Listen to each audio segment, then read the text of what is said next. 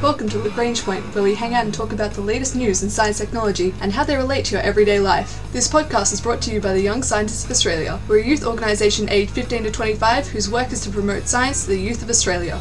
Having things inside our bodies requires really complicated and tiny machines. Now, biologically speaking, our cells are doing incredible things with machines like pumps and motors working all the time, and they all do so incredibly efficiently. So what can we learn from that? And how can we make sure the devices like pacemakers that we put into our bodies stay working efficiently for longer and don't require complicated surgery to get them out? Now, we often talk a lot about nanotechnology or biomedical machines, and we imagine somehow converting an object that we're very familiar with, let's say a motor, an engine, a propeller, and turning and shrinking that down somehow into some incredibly tiny form. And it requires substantial thought and complex engineering to envisage what that might look like and how that might work. But nature's been doing this kind of thing for millennia. In fact, lots of different parts of our bodies and our cells and the cells of bacteria all around us use tiny motors and pump mechanisms to convert one form of energy into another. Just like on our large scale, we have large machines to help convert energy from one form into another, to help get us from point A to point B, or maybe to cool us down or to pump water. All these kinds of different things rely on pumps and motors and machines. And biologically speaking, there's actually a lot of those happening on a really small molecular scale and performing some pretty incredible functions when you step back and look at it. But to understand how these things work, when they're so small, you actually have to figure out a way to first observe them. And a new study published in the Journal of Biological Chemistry outlines some great work from the National Institutes of Natural Sciences in Japan by lead author Ryota Ino. And they were investigating how exactly some molecular motors have such incredible efficiency and work compared to, well, a human motor. And the goal here is to understand this mechanism of conversion of energy from one type to another, because these researchers are actually really interested in one specific advancement, and that is the way in which electrical energy can be produced naturally in the body. Now, that might seem like a crazy idea, but after all, electric eels do this. They can produce naturally electrical energy. And chemical-wise, it's actually not that difficult, but figuring out a way to do that in an efficient manner with some molecular technology is quite difficult. And biological researchers are immensely interested in this, because if we could find a way to produce some device that produces its own electricity out of the resources readily around it, then you would use that to help power all kinds of biomedical devices without relying on batteries. It means you could have some great monitoring or maybe some preventative treatments delivered straight at the source that needs them without having to have invasive surgery and complicated parts that need regular maintenance and replacement. We could rely on biological mechanisms instead. At least that's this goal of the researchers from the National Institute of Natural Sciences and Molecular Science group, because they're trying to really figure out a way to get that to work. But first, they need to understand how one form of energy conversion works at the moment, and that is a motor. Because bacteria are able to have these little functioning rotational motors, and these motors are part of a much larger pump complex. So the motor is spinning together with another piece of molecular motor to form a rotary pump. And the rotary pump actually moves sodium ions across a membrane. And this is part of a regular healthy cellular process. But the efficiency of this conversion is incredibly powerful. It is much more efficient than even like an actual standard full-size pump. So how exactly on a molecular level are our cells able to produce such a highly efficient piece of what we would consider high technology? So in order to understand the mechanism, the researchers first need to lay eyes on it, or rather to try and figure out a way to observe it. And as we're talking about single molecules here in a cellular process inside cells, then it's quite difficult to figure out a way to visualize that. So what the researchers used was a gold nanoparticle probe to directly observe single molecules pulled from a purified bacteria called Enterococcus hiri. Now, normally that bacteria causes sepsis in humans, but they've sort of cleaned it out and they're just observing inside this bacteria a certain type of process inside the cell.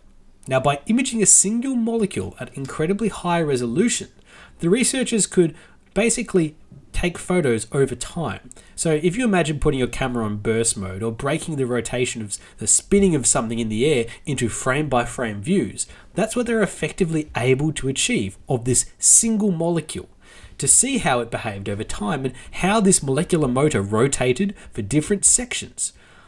And actually, what they found is that the motor rotated for different sections, which enabled different inputs to interact. Now, their analogy is much like a well pump. So with a well pump, basically, it's a hand crank that a human has to turn. That rotary mechanism of turning helps lift water up from the bottom of the well all the way out to the top to be tipped out. And in that process, the human is putting in energy at the start of the pump to transport something to get it out. Well, that's exactly what this molecular pump is doing. It takes some energy input to turn the crank effectively, which is helping to transport these sodium ions from one place to another. So to first understand that, they actually also need to understand how the energy gets to this pump in the first place. How the chemical energy around this molecule is converted into mechanical rotation inside what they call the V1 motor. And what there is actually around that V1 motor is quite a large three-dimensional structure. Now, this kind of structure is typical for a variety of other mechanical biological motors, but what they found on this one is actually it's developed its own structure which has certain on-tapping points for different chemicals, which suggests that each cell sort of develops their own structure around this motor to help them work, depending on their current environment or what they're trying to convert from. And this motor doesn't actually work on its own, it actually works together with another motor, the VO motor. So the motor complex is these two motors working together, and they use chemical energy from the cell, the resources around the cell, to mechanically rotate and spin. So they convert that energy then into electrochemical potential, because that spinning is then used to pump sodium ions, which then also transport energy resources to another part of the cell. Much in the same way that a human uses energy we gain from food to power our muscles to turn the pump which pulls water. They're doing a similar process, taking chemical energy to spin a pump which transports sodium, which is used to power the parts of the cell and the chemical processes. So they're turning chemical energy into rotational energy, again into chemical transport. And this is pretty exciting because the actual transport of ions is also important to understand how electron flow can happen and how we can develop batteries. So all of these mechanisms and process are incredibly complicated. They're happening on a molecular level inside cells all the time. And to really get a detailed understanding of it, we have to really stop, think, and figure out how to image all of these structures and then try and piece together how they work. Because like with many things, we can take inspiration from nature.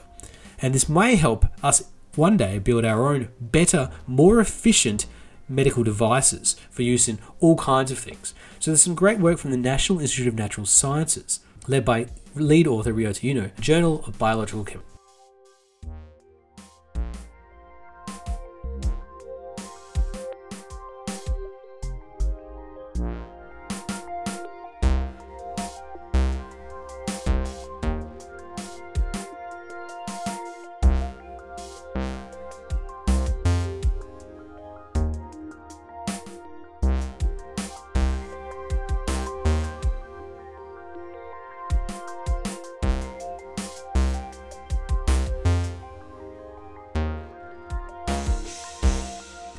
Now, pacemakers are pretty incredible devices. The way a pacemaker works is it helps keep your heart beating correctly by introducing small little electric shocks. This can help in a number of ways by keeping the heart's pulses and beats in the right rate or rhythm. And this normally is used to treat people with certain types of arrhythmias. And arrhythmias is basically means any type of heartbeat or pattern that doesn't really make sense. This could be due to a medical condition or a genetic condition, a number of other different things. But pacemakers are basically a life-saving devices for people with heart conditions.